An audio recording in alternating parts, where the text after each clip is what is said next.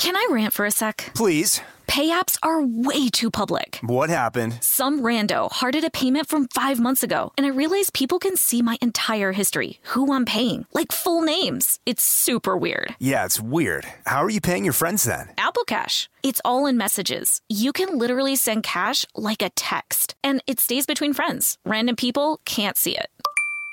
Did you just pay me $1 on Apple Cash? Shh. Services are provided by Green Dot Bank. Member FDIC. Terms apply. Happy Pride from Tomboy X. We just dropped our Pride 24 collection. Queer founded, queer run, and creating size and gender inclusive underwear, swimwear, and loungewear for all bodies, so you feel comfortable in your own skin. Visit tomboyx.com to shop. You know you've got a comeback in you. When you take the next step, you're going to make it count. For your career, for your family, for your life. You can earn a degree you're proud of with Purdue Global. Purdue Global is backed by Purdue University, one of the nation's most respected and innovative public universities. This is your chance. This is your opportunity. This is your comeback. Purdue Global, Purdue's online university for working adults. Start your comeback today at purdueglobal.edu. Welcome to Stuff Mom Never Told You from HowStuffWorks.com.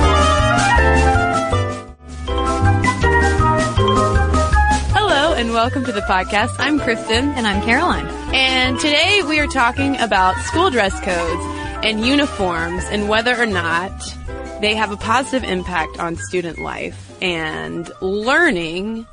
And a lot of public schools have been looking into this dress code issue because while for private schools, dress codes and uniforms are pretty common, but it's a newer thing for public schools to enforce dress codes more strictly. Something we really have seen since the mid to late 90s. Yeah. I was a dress code kid. I went to a private school from 2nd grade to 12th grade. Was always in some sort of dress code. The tucking in of the shirts, the wearing of collars, and such. Did you have a fingertip length rule? Oh, yeah. Oh, fingertip length. Absolutely. Your shorts and skirts had to be at fingertip length or longer. And that meant that my mother put me in some really embarrassing pleated shorts in middle school. I thought they just made you look proper. You're fine. Also bunchy around the waist. Well, as you can imagine, in homeschool, we had very strict pajamas all the time. Very strict dress codes. No, we didn't have any dress codes. But in high school, I went to a private high school, and there were some funny changes that came about with the dress code while I was still there. When I started as a freshman, they had the typical stuff of the fingertip length rule, no spaghetti strap tank tops, stuff like that, no excessive logos. But then flip-flops became really popular. Just like those plastic flip-flops. Yeah, we couldn't do that. Yeah, you could get at Old Navy in a rainbow of colors for like $3 a pop. And since we're in the South, this was great. You could basically wear them year-round. And you could accessorize with them. Well, my sophomore or junior year, they enforced a no quote-unquote shower shoes rule. The one time, Caroline, that I got sent to the principal's office, you bad kid, in high school was for my flip-flops. I was in AP Latin, and my teacher looks down, notices my perfectly accessorized, cheap flip-flops, and said to me, Kristen, actually, she said Paulina, because that was my name in Latin class. Oh, nice. Mine was Clara. Oh, that's cute. Yeah. And she sent me to the principal's office, and we had to have a discussion about quote-unquote shower shoes. How you were tearing society apart? Well, his whole argument was that it reflected poorly on our school when visitors came along. Essentially that I didn't look wealthy enough in my latrine footwear. Yep. So, that was it. Yeah, I got some demerits in high school because I would try to sneak around not wearing a collared shirt with pants, you know? You could wear an uncollared shirt with skirts, that was fine. But if you're wearing pants or shorts, you had to have a collar. So I got some demerits. For, like, I had longer hair, and I would try to, like, cover it over my collar. Sneaky. I don't know why I fought that battle. That was not a battle worth fighting, because, honestly. Well, I feel like in high school especially, and in middle school, dress codes are just asking for kids to start exercising their earliest. It's freedom of speech, man. Yeah, for them to get rebellious. So let's talk about some dress code issues that have come up and how schools have dealt with them, and also how kids have pushed back not only for laxer dress codes, but in some cases for more stringent dress codes, as we will discuss. Yeah, one protest, Kristen, that gained a lot of exposure, get it? Dress code pun. Yeah. Was at New York's Stuyvesant High School. This was in 2012. The protest was called Slutty Wednesday.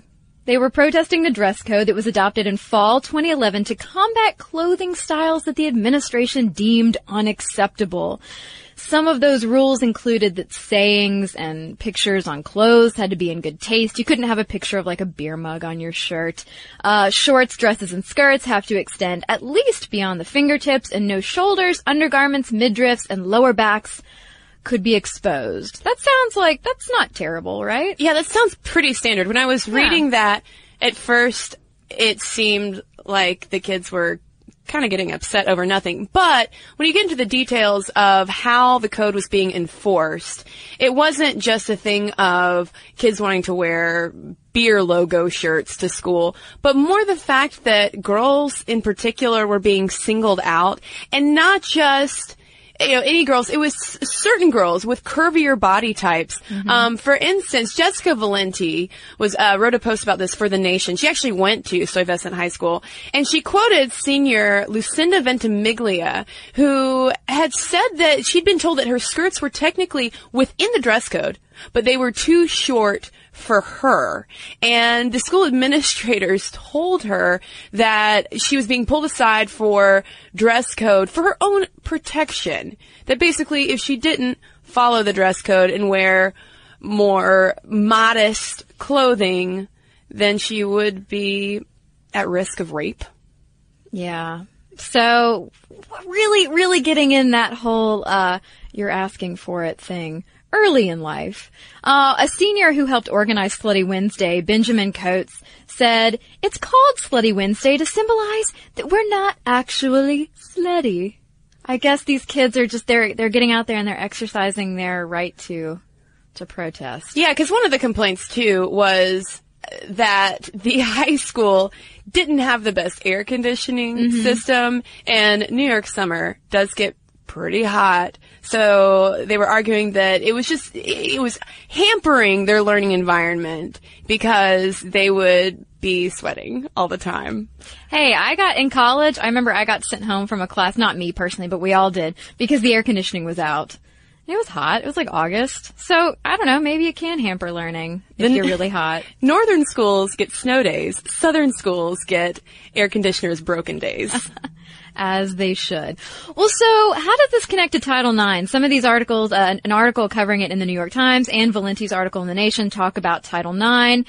And they talk about the way in which these women, the curvier students who are dealing with administrators pulling them aside, the way that these women are targeted or called out could fall under disparate impact. So under this theory, a recipient violates, get ready for some fancy language, a recipient violates agency regulations by using a neutral procedure or practice that has a disparate impact on protected individuals or a disproportionate impact on the basis of sex. So the argument is that these dress codes could be in violation of Title IX because it really has a much greater impact on how girls have to dress compared to guys. Right. And that was something that I experienced in high school as well. Guys had to wear collared shirts and slacks or shorts, but there, of course, was no issue about fingertip length rule and just all of and shower shoes. Guys weren't getting caught with their accessorized flip-flops and being sent to the principal's office.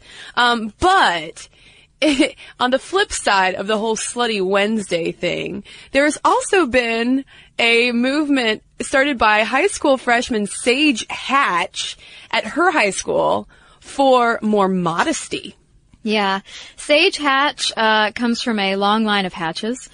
She's a cousin of Republican Senator Orrin Hatch from Utah, and she's the daughter of Brent and Felicia Hatch, authors of Raising a G-Rated Family in an X-Rated World. Her brother her older brother actually started the no cussing club at their school, and she decided she wanted to hop on this train of changing things for the better in her mind. So she starts a modesty club after seeing her peers wearing revealing clothes. And part of the website about her modesty club says, "Our bright, heroic women are being made the fool." And then she illustrates her penchant for parallelism. She says, "A fool to think that to be loved they must be naked, to be noticed they must be sexualized, to be admired they must be objectified." And in response to her campaign for this modesty club, the city of Pasadena, California, ended up issuing a proclamation declaring December 3rd through 7th Modesty Week. Which also happens to be my birthday week. Well, there you go, Kristen. Correlation It's or perfect. causation? You tell me, Caroline. Now, the thing about Hatch's Modesty Week, while she did get a lot of flack from students about this, as you can imagine, it is not the coolest thing to say, "Hey, fellow teenagers, let's put on more clothes." No, Slutty Wednesday is far more appealing to youth, and I say that as a former youth. But I mean, I get where she's coming from. She has good intentions in terms of saying, women, we don't need to be sexualized and objectified and all of that. But framing it in terms of a modesty week and it being adopted by the city, and it goes back to this whole thing of putting the onus on women exclusively to make sure that they don't dress in such a way that it might distract men or possibly put them in danger of being targets of sexual assault, even though study after study, research after research finds that the relationship between what you're wearing and sexual assault is null and void. That does not make a difference. So we can go ahead and bust that myth. And when Hatch was asked about guys' participation in Modesty Club, she was like, well, we want them to respect women, but they don't really need to change how they're dressing. Yeah. Because they're boys. Can I rant for a sec? Please. Pay apps are way too public. What happened? Some rando hearted a payment from 5 months ago, and I realized people can see my entire history, who I'm paying, like full names. It's super weird. Yeah, it's weird. How are you paying your friends then? Apple Cash. It's all in messages. You can literally send cash like a text, and it stays between friends. Random people can't see it. Did you just pay me $1 on Apple Cash? Shh. Services are provided by Green Dot Bank, member FDIC. Terms apply. This episode is brought to you by Snagajob. Snagajob is where America goes to hire, with the deepest talent pool in hourly hiring. With access to over 6 million active hourly workers, Snagajob is the all-in-one solution for hiring high-quality employees who can cover all your needs. On demand, temp to hire, part-time, or full-time. You name the position: warehouse worker, retail associate, grocery store clerk, fitness trainer, baker, stylist, bellhop, podcast producer. Yeah, Snagajob's got a worker for that. With their easy-to-use platform, you're able to seamlessly post and fill available positions quickly with a dedicated customer support team to provide all the help you need along the way. Kind of nice knowing you have a talent pool like that in your own backyard, right? Snagajob is the partner you need to keep your business running smoothly. Visit snagajob.com or text SNAG to 242-424 to talk to an expert. Snagajob.com, where America goes to hire. Happy Pride from Tomboy X, celebrating pride and the queer community all year. Queer founded, queer run, and the makers of the original boxer briefs for women, creating sustainable size and gender inclusive underwear, swimwear, and loungewear for all bodies so you feel comfortable in your own skin.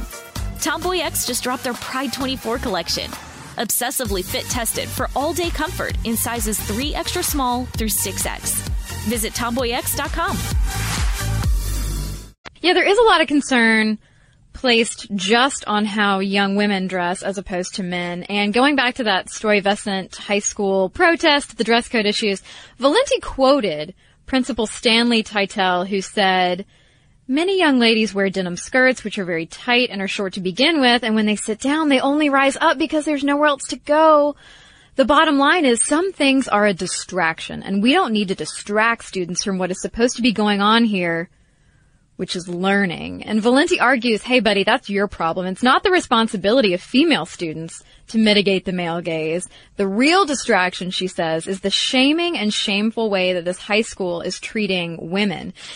And Soraya Chemaly over at the Huffington Post on February 19th of this year got into the fray, writing about not only how, like Kristen said, the onus is on young women, but also that LGBT kids are facing the same issues. There are all these issues of gender identity and how you dress at school and whether that fits into this preset dress code. Yeah, the thing that Chemaly brings up that is echoed over and over and over again by school administrators who want to enforce these stricter dress codes is that whole distraction factor of saying that if girls are dressed a certain way or students are dressed a certain way, showing too much skin, being too provocative, then it's going to distract all of these male students in particular, even though some of the advocates on behalf of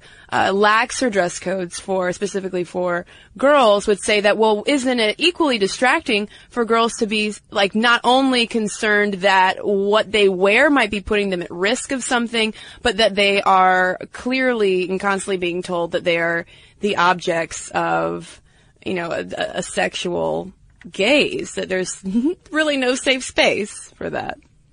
Yeah, and then of course, we get into the issue of kids dressing against gender norms in school and how big of a deal that is in high school. And so everybody's saying, oh, it's so distracting, if you dress against your gender, if boys are wearing wigs, all this stuff. And there are several reports from the past couple of years of like actual safety issues for some kids in high school. Yeah, I would argue that these days, the gender identity stuff that comes up with dress code enforcement is more crucial in a way than the whole antiquated modesty argument. For instance, in 2009, a Cobb County school, which is right near where you and I are. The land from which I hail. Yes. Cobb County School sent home a male student who dressed in women's clothes and wigs. That made national news, actually. In February 2008, Lawrence King, who was an 8th grader from Oxnard, California, who occasionally wore high-heeled boots and makeup, was shot to death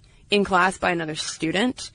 And in August 2009, a Mississippi student's senior portrait was barred from her yearbook because she had posed in a tuxedo. Initially, she went in and, they put her in the traditional drape the girls wear, and she hated it so much. She even tried, to go through with it, to kind of toe that line. But then she's like, you know what? No, I want to do it in the tux. Is this the student whose mom ended up buying a full-page ad in the yearbook to put a picture of her daughter in a tuxedo? Yes. So that it would still make it into the yearbook? Yes. So these kinds of factors are coming up a lot because, yeah, it's true that dress has always been a way for teens to communicate their evolving identities. And these days we are seeing more gender fluidity as part of that. Right. And you could argue that they should be allowed to explore those things, and it could be a good thing for that to be allowed in schools as a way of normalizing that kind of broadening gender spectrum to the students around them. Right. To possibly protect them from harassment over time. Yeah, I definitely agree with Diane Ehrensaft, who's a psychologist who was quoted in the New York Times in 2009. She says this is really an issue of a generational divide. She says this generation is really challenging the gender norms we grew up with. For them, gender is a creative playing field. She also goes on to say that adults these days have become the gender police through dress codes. Now it's not so much just about making sure girls' skirts hit their fingertips, but it's also becoming a gender issue. Yeah, I mean, and the thing is, I can sympathize to a point with school administrators who are trying to run a school. That is just not easy to begin with. But now, when you talk about dress codes, you're having to take into account factors like anti-discrimination policies, mental health factors, community standards, the whole classroom distraction thing, safety factors. I mean, it's become this huge issue that is not just solved with a fingertip length rule or a no high heels for boys rule. because you also have people like Kay Hymnowitz, who's a senior fellow at the Manhattan Institute and also the author of books such as The Plight of the Alpha Female and Manning Up, How the Rise of Women Has Turned Men into Boys, who has talked publicly about how, kids need to dress according to their traditional gender roles in school because, quote, it's hard enough to get kids to concentrate on an algorithm even without Jimmy sitting there in lipstick and fake eyelashes. So you could line up her quote next to the principal who talked about the denim skirt rising up, could you not? Yeah. It's the whole distraction thing. Yeah. We don't want our kids distracting other kids. And then there is too the question of safety, because dress codes are often enforced with the idea that it would promote a safer learning environment. But if those kids who might be dressing outside the gender norm are called out so often and ostracized as a result of it, aren't you also endangering their safety at the same time? Yeah, Stephen Russell, a University of Arizona professor, surveyed California high schoolers asking why those students perceived as not as, quote, masculine or feminine as others were harmful. And the leading reason he found that students gave was manner of dress. So maybe kids are absorbing those messages that are being sent through dress codes. And, obviously this isn't, again, I don't want to oversimplify this issue and just say, let kids wear whatever they want to school in any form or fashion. But I think Diane Levin, who's a professor at Wheelock College in Boston, who's looked into this, makes a good point when she says, don't just abandon the student, but if it seems like the way a student is dressing is problematic, you need to find out why. Are they being sensation-seeking? Can the school keep the student safe in some way? Like, kind of figure out what's going on instead of just saying, go home, change your clothes. Yeah. And I think it's worth noting, I know we're talking about younger kids, middle school and high school, but I do think it's worth noting that the University of Oxford in England, where I spent a summer, got rid of its rules regarding gender-specific academic clothing after concerns arose that the policies were unfair to the transgender community. So, previously, when men and women went to formal occasions like exams, men had to wear dark suits, socks, black shoes, white bow tie, and plain white shirt under their gowns, whereas women had to wear a dark skirt or trousers, white blouse, black stockings, shoes, black ribbon, in their hair tied to bow. It's very complicated. Jeez, just to take a test. Anyway, as of August 4th, 2012, men can choose to attend formal occasions in skirts and stockings, and women in suits and white bow ties. So if Oxford is adjusting, I think that signals kind of a sea change. But speaking of Oxford and its change in its uniform rules, maybe the solution to all of this stuff, to kind of nip it in the bud before it can even happen, is to enforce uniforms for schools, because that would just strip the whole identity thing. You could jazz things up in certain ways, obviously, put your own spin on your frock, but maybe school uniforms are the answer. And this was something that was looked into on the public school level in the United States. In the late 1990s, President Clinton actually instructed the Federal Education Department to distribute school uniform policy manuals to all U.S. school districts in 1996. And there was a big push after that for school uniforms in public schools, especially following the Columbine shootings in 1999, thinking that if you can kind of eliminate these differences between these different groups of kids at school and just make everybody look the same, we're going to solve a lot of problems, and everyone will be safer, and everyone will be the most popular, right? Yeah, it's just like a Not a Surf song. Yeah. It doesn't entirely work out that way, and we'll go into that here in a second. But no state so far has legislatively mandated school uniforms. I think there might be an uprising. Do you think? I feel like people would be like, not in my backyard. Well, that's the thing. In the United States, people, as soon as you start talking about enforcing dress codes in public schools, private schools, they can do what they want pretty much. But with public schools, you're going to have someone at least raise the issue of First Amendment freedom of speech. Although I will say that the courts have traditionally recognized the unique needs of the school environment, but still, it would probably cost a lot of money, not to mention time, if a state wanted to pass a blanket rule like that for all public schools. Right. As for the effects of uniforms, a lot of the stuff out there is just anecdotal evidence. You know, like, we put a uniform rule in this school and kids started paying more attention or they started behaving better. A lot of information out there is coming from, conveniently enough, uniform companies. Yes. Companies that make those special plaid skirts. French Toast, which is, you know, quote unquote official schoolwear, tells us that, in 2011 there was a 7% increase in public school uniforms in the U.S., 150,000 more kids wearing them. They say that uniforms create an enhanced climate for learning, helping students to focus, again, getting rid of those daily distractions, that they boost school unity and pride. Everybody looks the same, they're all wearing the school color, so yay, rah rah, go school. And they also say that uniforms encourage self-expression outside of your clothing, so that you're forced to be like, I don't know, more artistic personally instead of through your shirts or skirts. I will exhibit my lively personality through my high scores on science tests. Perfect. That's what everybody's going for. And they make arguments about safety and security, that it eliminates clothes used to intimidate or conceal contraband, and it helps you easily identify outsiders. You know, if somebody's, you know, wearing jeans amid a sea of uniform pants. They also argue that uniforms are cost effective, although French Toast's reasoning for this mostly falls in line with their own pricing. They're like, it's cost effective. Meanwhile, why don't you go over and look at our shirts that you can buy? There are a lot of questions of price, because one of the arguments of, you know, don't institute a uniform policy in my school, you know, or in my district or whatever, is, can parents afford it? Is it actually a financial availability to all families?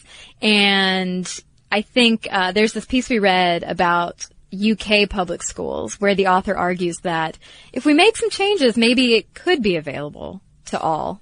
Yeah, because in the UK, it's standard for public school kids to wear uniforms, and the author, Angela Walmsley, who was writing in Phi Kappa magazine in March 2011, talked about how uniforms in the UK are very cost effective, because since all the schools require them, then that, you know, gets the market in motion to drive the prices down a bit, because you have to have competitive prices if you want to move these uniforms off the shelf. Yeah, and she also talks about how, you know, the schools in the UK, because it is at every school, they're not pushing those special plaids. They're saying, you know, you have to wear, like, khaki pants or black pants and a white polo shirt. Well, you can buy a white polo shirt in a lot of places. It's not like when you're in the U.S., you know, or, you know, for instance, in my school, we didn't have uniforms. We had a dress code, but towards the end of my time in high school, a lot of the girls that I went to school with were so fed up with how strict and seemingly arbitrary at times our dress code was that they started pushing for uniforms. But the uniforms they went for were that special plaid. Strangely not in our school colors. But anyway, yeah, they actually were very pricey. Yeah, I mean, and anecdotally, when I was in high school, I would have totally been on board with school uniforms, if only to eliminate the stress of getting dressed every morning and going into a sartorially competitive environment. Mm-hmm. Because unlike being in a larger public school, where I'm sure the same thing still happens, but I was in a private school where I had a class of 65 other kids, and if you weren't wearing, you know, a snappy outfit, you did stand out, and people did talk about you. And because it was a pricey school, people knew about labels, and I was not one of the rich kids who could wear all the labels. So it would have been awesome to have uniforms. Although I remember talking about that with friends of mine at school, and we realized that the whole label competition would simply trickle down to where, like, you would have to wear amazing expensive shoes or have to get, I don't know, hair extensions or something. You know, we would always, handbags. Oh my God. People went crazy over handbags. Like there's always going to be some kind of conspicuous consumption going on, whether you have uniforms or not, but still would have made matching my outfits easier. Yeah, for sure. There's less stress in the morning. And I'm sure, I mean, I did have friends who went to schools with uniforms, and I remember my mom talking to their moms, you know, and there was, yes, maybe more of a cost up front, because you have to buy this many skirts or trousers or shirts or whatever from the special uniform company. But eventually it evens out because you're not buying 50 different types of shirts so that your daughter can pick from all of these things to wear during the week. It's like, okay, well, you have the uniform, and then you have weekend clothes and church clothes or whatever. Yeah. Yeah, it seems much simpler. But the one thing, though, we haven't gone much into is whether or not, outside of just a sense of well-being and maybe saving some time in the morning, whether uniforms and stricter dress codes do have an impact, because even though I think that we would like to think in a way that, at least adults, from an adult perspective, I can totally see where it's coming from. Maybe for kids, not so much. But I think that we would like to think that making everything look nicer at school will make kids learn better and make the teaching environment easier and more manageable. But over and over again, as you've mentioned, the research is scarce in terms of any kind of statistically significant results, one way or the other. Yeah. Yeah, a lot of these studies are just saying like, well, I mean, some kids did better, some kids did worse. There was a University of Houston study from 2010 that found there was a slightly better impact for the female students at the schools that they surveyed. They looked at 160 schools in a large urban district from 1993 all the way to 2006. And the findings showed bolstered attendance, academics, and behavior in middle and high school students once their schools adopted uniforms, with the biggest improvement among girls. Yeah, they found that the school district was more likely to retain female students at all grade levels once they started wearing the uniforms. But that doesn't take into account whether or not different teaching methods were changed, other factors. There's so many variables that go into, you know, student retention, student learning, that while uniforms might seem like an easy fix for it, clearly from the mixed results of all the studies we found, it's not some kind of magic bullet. Right. And one former New Jersey school board official, Matt Busing, wrote in The School Administrator back in April 2011 that, listen, adopting uniforms is not a silver bullet for problems in a school. Uniform policies, or dress code policies, depending, should be a part of a larger school reform effort. So, okay, you're going to put your kids in uniforms to make them feel safer or more, you know, proud of their school, but you also need to take into account teaching methods, getting parents involved, you know, extracurriculars. Like there are so many variables. School uniforms aren't just going to magically fix everything that's wrong with your school or your district. Yeah, especially because the thinking for a lot of public school districts in the United States is that you enforce uniforms in the poorest school districts, and you don't address any of the community issues that are going on, to where, you know, if the kids have no support, nowhere to go, like after school, like, no, you're not going to have, you know, a healthy and happy learning environment just because that child is dressed just like the other child sitting next to him or her. So the question of whether or not school dress codes and uniforms are good for students seems like a toss-up. It depends. Yeah, it could be. I have a feeling that for high school students who are listening, and middle school students, I know we have some middle schoolers out there who are listening to this, the answer might be no, absolutely not. Or, I don't know, again, it's like some kids might be more for a Slutty Wednesday kind of thing, and other kids might be like I was and wishing that I could wear the exact same thing every day to school just to make life easier. But for parents, just from reading comments from articles about school dress codes, it seems like there is, you can track the age of a person's child and how much they really, really, really want a dress code enforced. The older those kids get, the more parents are like, just get a uniform on them already. My mom loved buying me clothes, to the point where I was like, Mom, I'm 19. Stop buying me clothes. Oh, my mom was the opposite. Nance is not a fan of shopping. But no, my mom will walk by a store and she'll be like, oh my gosh, look at those smock dresses. She doesn't talk like that. I don't know. It's just in my head. But yeah, no, my mom still wishes she could dress me. And not in uniforms. I'd like to see what she would pull for you. Smock dresses, Lily Pulitzer, lots of pink. My initials would be embroidered on everything. Yeah, there was a lot of monogramming that went on at my high school. Yeah. Okay. Before I have a panic attack thinking about my high school days, go ahead and send us your thoughts. I'll be curious to hear from students, from teachers, from parents out there on school dress codes and uniforms. Does it help? If your kid does wear a uniform, have you noticed a difference in learning, happiness, all of that? MomStuff@discovery.com is where you can send your letters. You can also send us a message on Facebook. This episode is brought to you by Snagajob. Snagajob is where America goes to hire, with the deepest talent pool in hourly hiring. With access to over 6 million active hourly workers, Snagajob is the all-in-one solution for hiring high-quality employees who can cover all your needs.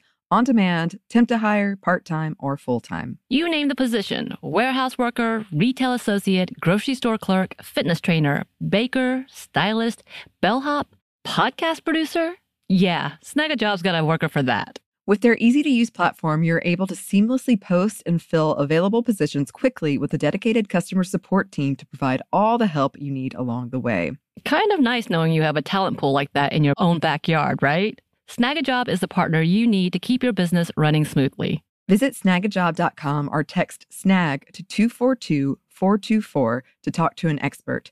Snagajob.com, where America goes to hire.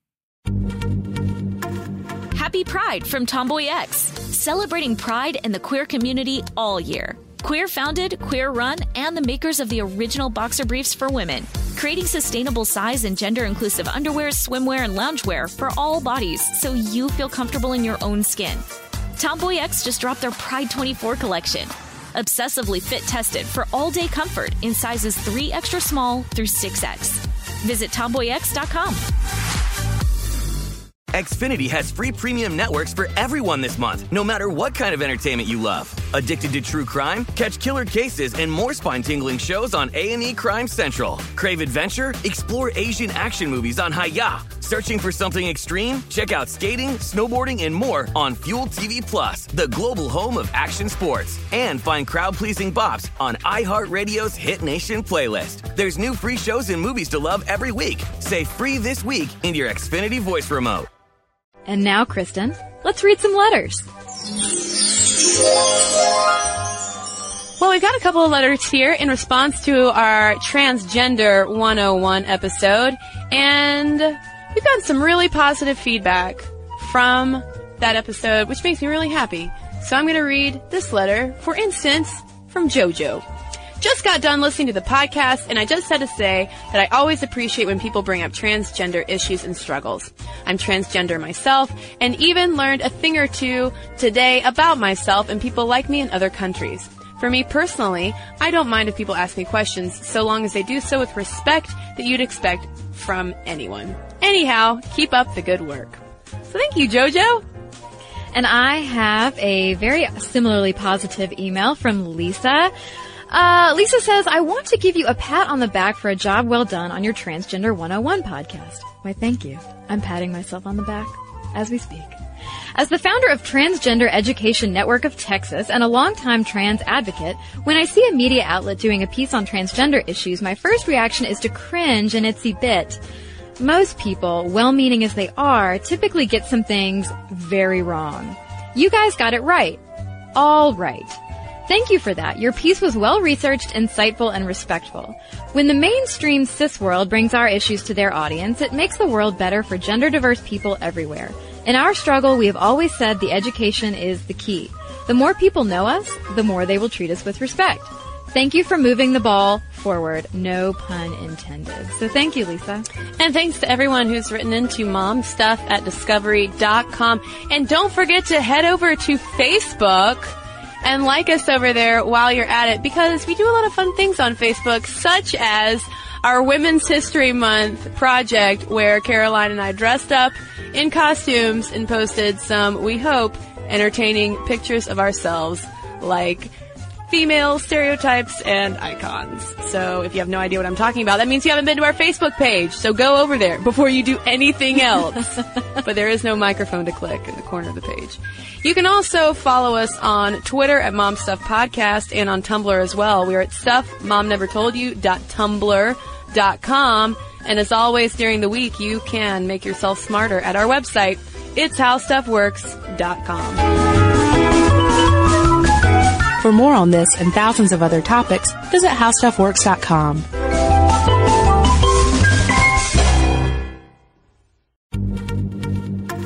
Happy Pride from Tomboy X, celebrating pride and the queer community all year. Queer founded, queer run, and the makers of the original boxer briefs for women, creating sustainable size and gender inclusive underwear, swimwear, and loungewear for all bodies so you feel comfortable in your own skin. Tomboy X just dropped their Pride 24 collection. Obsessively fit tested for all-day comfort in sizes 3 extra small through 6X. Visit tomboyx.com.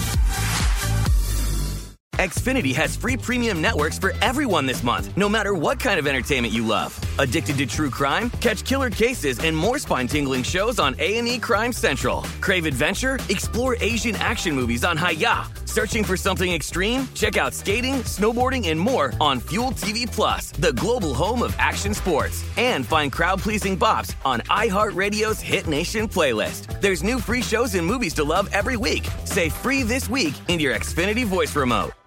Hey y'all, Darius Rucker here. You know, a lot of people ask me, what inspires your music? And one of the big things is a strong sense of place. That's why I love my home state of South Carolina and want to share the awesome things it has to offer. From the beautiful mountains down to the sunny coast, it's got it all. Not to mention two of my personal favorites, great golf and amazing food. Come see why I love this place. Visit discoversouthcarolina.com.